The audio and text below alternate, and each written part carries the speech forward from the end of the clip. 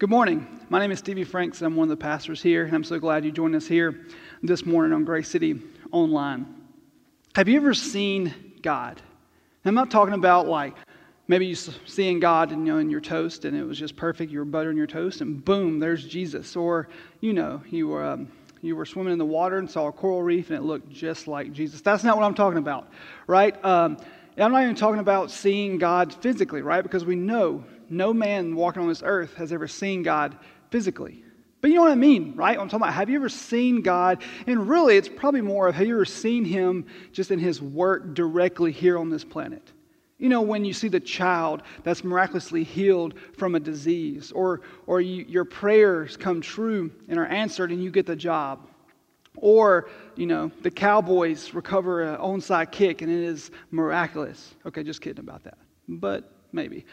Yes, you see God working, and when we see God working, we see Him, right? His presence is felt. We see His power, His majesty. And wouldn't it be awesome to be able to see God like that all the time? To be able to say, man, I know I can see God. I know God because I can see Him working. I see Him moving. Wouldn't that be incredible? Well, today, we're going to be in our next part on the series of the Beatitudes that we've been going through on Sunday mornings. And today we're on Matthew chapter 5, verse 8, if you want to go ahead and turn with me there. And in this Beatitude, Jesus teaches on the kingdom of God, right? The Beatitudes are like these teachings, these blessings on us that Jesus is teaching about as He's kind of ushering in and teaching about what it means to be a part of the kingdom of God and what kind of king is He. And so that's kind of where we're going to be as we've been going through that. And we'll see how Jesus is calling us to fully follow after Him and walk in the light. And as we do that, we become pure at heart. And in doing that, we actually are able to see God and see Him moving and working in this planet and on this planet. Let me pray for us. God, thank you so much just for this morning, for this opportunity to just stop all the craziness and busyness of life and to worship you and to dig into your word and hear what you have to say to us. So I pray this morning that you speak to us, God, and that you give us words of life that will shape us and mold us into the people that you've called us to be. And in doing so, we would love those around us and live out our faith, and we would truly walk in the light. It's in your Son's precious name we pray. Amen. So in Matthew 5, verse 8, we see Jesus give this beatitude. What is it? It's simple, right? He says, "Blessed are the pure in heart, for they will see God." So pretty easy, right? Pretty simple. Blessed are the pure in heart, for they will see God. Now, you may be thinking, oh, that's pretty simple, right? It's easy, right? Like if we're just be a good person and you're going to get to heaven, right? And no, right? God's not saying like, hey, Jesus is saying, hey, if your good outweighs your bad, then sooner or later, I'm going to let you come up into heaven. Like, no, that's not at all what Jesus is teaching here. He's saying that the pure in heart will see God. And we can take that to the bank. Now, if you're like me, this beatitude actually brings up three questions, which is kind of what we'll be diving into today. And we'll actually kind of be in a lot of text. And so it's going to be like Bible drills this morning, but they'll also be on the screen. And I'll be, you don't have to look every single one of them up. If you just want to jot it down, you can look up later. But we're going to be going through a lot because I believe it's important to see how Scripture teaches more to this truth that Jesus is teaching here, because all Scripture, right, it's God-breathed and tied together. So, blessed are the pure in heart, for they will see God. That's what Jesus says, right? And actually, his listeners, right? These would have been early, Palestinian, first century Jewish people, both the religious leaders and the fishermen and the tax collectors and the normal just villagers, right? They would have heard Jesus say this, and most likely their mind would have gone back to a very popular psalm of David, of King David, in Psalm 24, where David writes this in verses 3 and 4. "Who may ascend the mountain of the Lord? Who may stand in His holy place? The one who has clean hands and a pure heart, who does not trust in an idol or swear by a false god." Right? It kind of reminds me of the whole Friday Night Lights, right? Like clear eyes, full heart, can't lose, right? But David is saying, who can ascend to the hill of the Lord, right? Who can be in God's presence? Essentially, who can see God? Who can see God? He says, the one who has clean hands and a pure heart. That's exactly what Jesus is saying, right? Blessed are the pure in heart, for they shall see God. So David's saying the same thing, but then David gives this cool clarification of what he says. he expounds on those who are pure at heart. He says, who does not trust in an idol or swear by a false god. So what does it mean to be pure at heart? That's the first question, right? What does it mean to be pure in heart? What does that mean? Well, to David says it means to not trust in an idol and to not swear by a false god.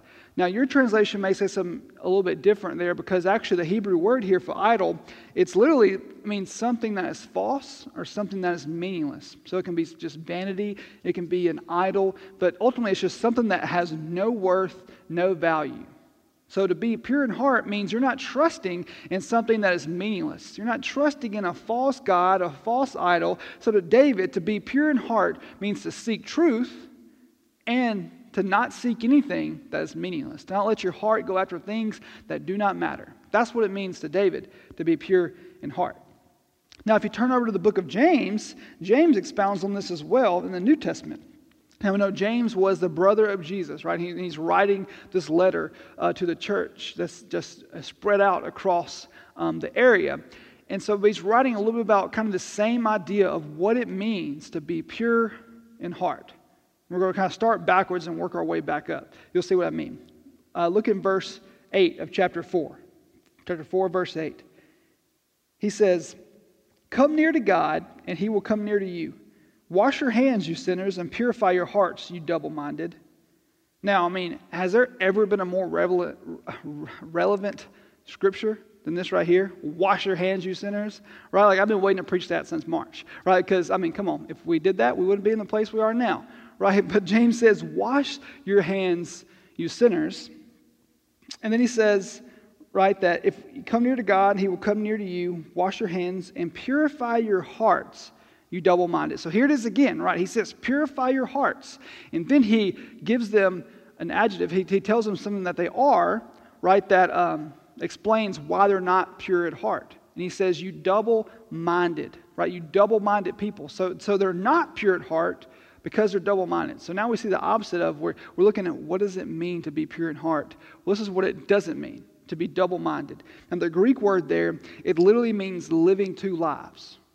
Right? It's like having two minds, two lives. It's like, just being two-faced, right? Being one way here and a whole different way somewhere else. To be double-minded, seeking after two different things. You want some people to think of you this way, some people think of you this way. I mean, the Pharisees, right, who part of the people Jesus is teaching to, they exemplified this to the T, right? That the religious leaders of the day, they were so worried about being perceived as holy, being perceived as righteous, and they wouldn't do anything wrong, right? They wouldn't even come close to breaking a law of the Lord. But yet inwardly, man, they were so selfish, so prideful, right? And so evil on the inside. Jesus, it's not about what's on the outside, it's what's on the inside, right? He even calls them whitewashed tombs, right? And so that's being double-minded. It's being one way, but wanting to be perceived another way, right? And so that's the opposite of being pure at heart. James talks about this even more in a few verses above. Go back up to verse 4.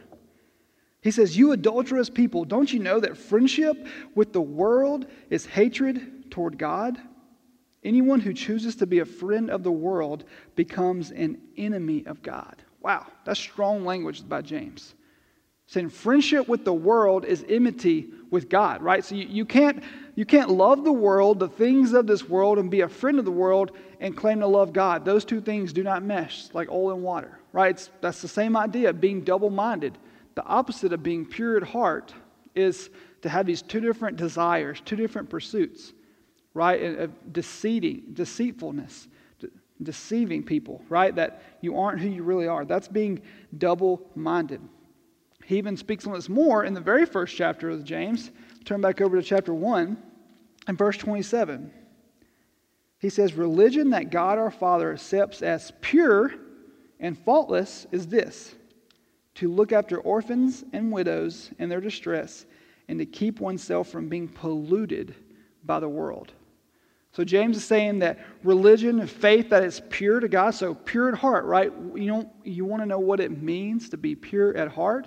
He says, take care of the orphans and the widows and to keep yourself unpolluted, unstained from the world. So it's no like one foot in the world, doing what you want to do, living for your own passions and pursuits, and also chasing Jesus, right? There's none of that. That's not pure at heart. That's not pure faith in Jesus, right? So this is teaching throughout the book of James and throughout Scripture of what it means to be pure at heart. When Jesus says, blessed are the pure at heart, he's saying, blessed are those who are sold out for me, right? Not double-minded, not living two lives, but one life, chasing after me. See, Jesus desires this intimate and exclusive relationship with us. Right, just like a husband and a wife on their wedding day pledges, right, to not love anyone else, pledges that they will be each other's for the rest of their lives together. Right, and the same idea with us in Christ, that He desires this exclusive relationship with us, that our heart is His. Right, we give it up to Him, we pursue Him, we follow Him, we love Him above everything else. And anything else apart from that, it is chasing after something that is meaningless. It is void. It is vanity, right? And that's not being pure at heart. To be pure at heart is to chase after Jesus with every single bit of us, above pursuits of a degree, pursuits of a job, pursuits of a family, right? Pursuits of health. Above all those things are good, but above all those things should be our pursuit of Christ, because He is number one. We're not living two different lives. We're not friends with the world or loving the world, but we love Him. He is our God, and we follow Him. That's what it means to be pure in heart. So when Jesus says, blessed are the pure in heart, man, that's daunting, right? That's a lot. And the thing is, which leads us to really our second question is, okay, so that's what it means to be pure at heart, but how do we become pure in heart? Because, man, if you're anything like me, it's like, I can't do this on my own. I know myself, right? Like, I want to, and I do good things, but yet I know the inward parts of my soul, the parts that aren't godly, the parts that just are prone to wander off, right? That it's like a child left attended, it's going to run out in the street and hurt itself, right? Like, that's me. So how could I can't make myself pure at heart. No. How do we become pure at heart? Well, in the book of Acts, chapter 15, it's the early church, and actually by this time, Jesus is ascended, and the disciples are out spreading the gospel, and churches are being planted, and many people are coming to faith. And by Acts 15, the early church, which is made up of the Jewish people, the disciples, they're coming to realization that, you know what, Jesus didn't come just for the Jews, but He came for all, right? He came for the Gentiles. So they're kind of coming to that point of realization. So that's where we kind of pick up with Peter here speaking in Acts chapter 15, verses 8 and 9. Peter says, God, who knows the heart, showed that He accepted them, the Gentiles, by giving the Holy Spirit to them, just as He did us. He did not discriminate between us and them, for He purified their hearts by faith. So how do we become pure in heart? Simply by faith in Jesus. Right? What do I mean by that? That we see Jesus, we believe in His work on the cross, right? That He was the Son of God that came, that lived a perfect life, that died a sinner's death upon a cross and rose from the grave. That we believe that we believe that His death was our death. His death was my death, and I believe that. And in doing so, I give up my life to receive His life. Right? So now, no longer do I live in myself. As Paul says in Galatians 2, I've been crucified with Christ. It's no longer I who live, but Christ who lives in me. Right? So now, to be pure at heart, how do we become pure at heart? We just surrender. Right? We release ourselves that I'm no longer the boss. Right? This life, this body is no longer mine. I can't chase after these things of the world. I can't be living two lives and being deceitful, because this life isn't my own. It's His. I've given it to Him. God purifies by faith. And when we place this faith in Him, we receive this salvation, right? This beautiful gift of salvation that only comes from faith in Jesus Christ. right? We receive his gift of salvation. That salvation breaks us free from the bondages of sin in our life and the shackles that sin puts us in, where we do the things that we don't want to do. We live the life that's opposite and contrary to God, right? We chase after the world, the pursuits of the world, and wanting to have all the pleasures, wanting to have the fulfillment of the world and what the world offers. We give that up, not in our own power, but because the gift of salvation, the work of Jesus on the cross, breaks those chains, and we're free to pursue Christ, right, by faith. And he breaks us those chains so that we can pursue him. 1 John, the Apostle John wrote this in 1 John chapter 1. We see him write in verses 5 through 9. So kind of a big chunk here. It says, "This is the message we have heard from him and declare to you, that God is light. In him there is no darkness at all. If we claim to have fellowship with him, yet walk in the darkness, we lie and do not live by the truth. But if we walk in the light, as he is in the light, we have fellowship with one another, and the blood of Jesus, his son, purifies us from all sin." Right? There goes purifies, right? That word, purifies. "If we claim to be without sin, we deceive ourselves, and the truth is not in us.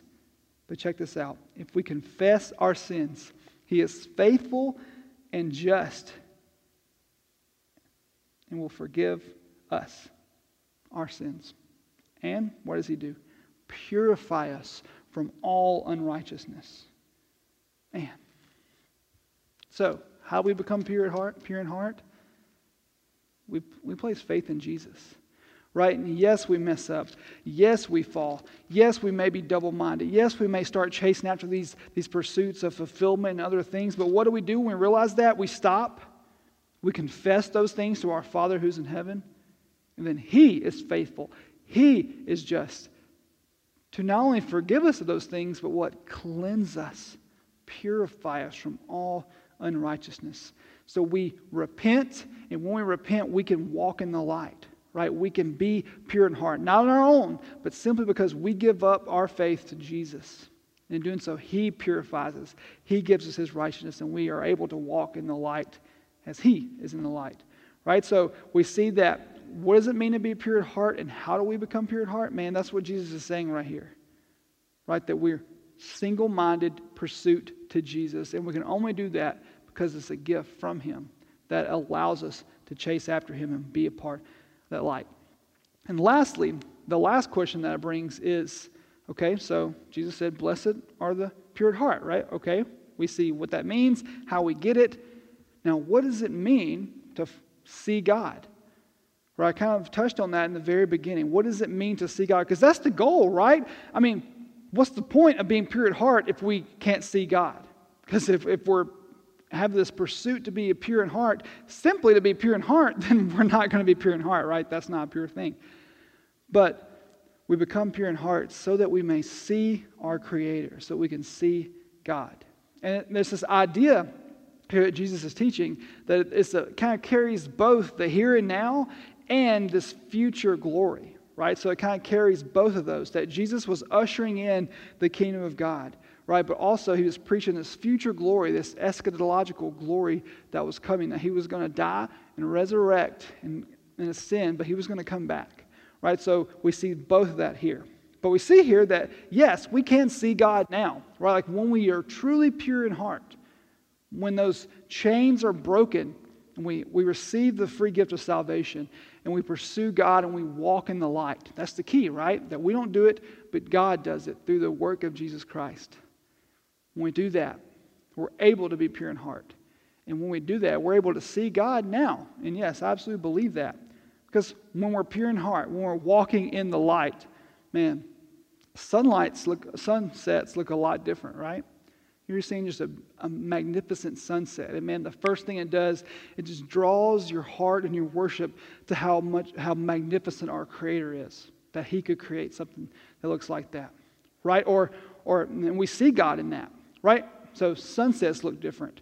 Tribulations and suffering tends to look different because we tend to see God in them, because when we're going through trials and tribulations and we're walking in the light, we're pursuing Christ, We see them differently now because now we see them as opportunities for God to comfort us, for God to mold us and shape us and begin to work all these things together for our good. And that we see those things differently because we see God in the tribulation. We see God in the suffering, that He is with us in the fire, right? Relationships begin to look different. Now we see them we don't see them for our own pursuits or our own passion, but we see relationships as avenues for us to share the love and grace of Jesus with other people. Right? Relationships are how we do that, right? Things begin to look differently when we're walking in the light. And we actually see God through everyday things that we're going through because we're walking in the light. So the promise is true. We're able to see God then. But also, what about the future glory? Right? Ultimately, the promise to see God is an eschatological one. A last things. That's all that means, right?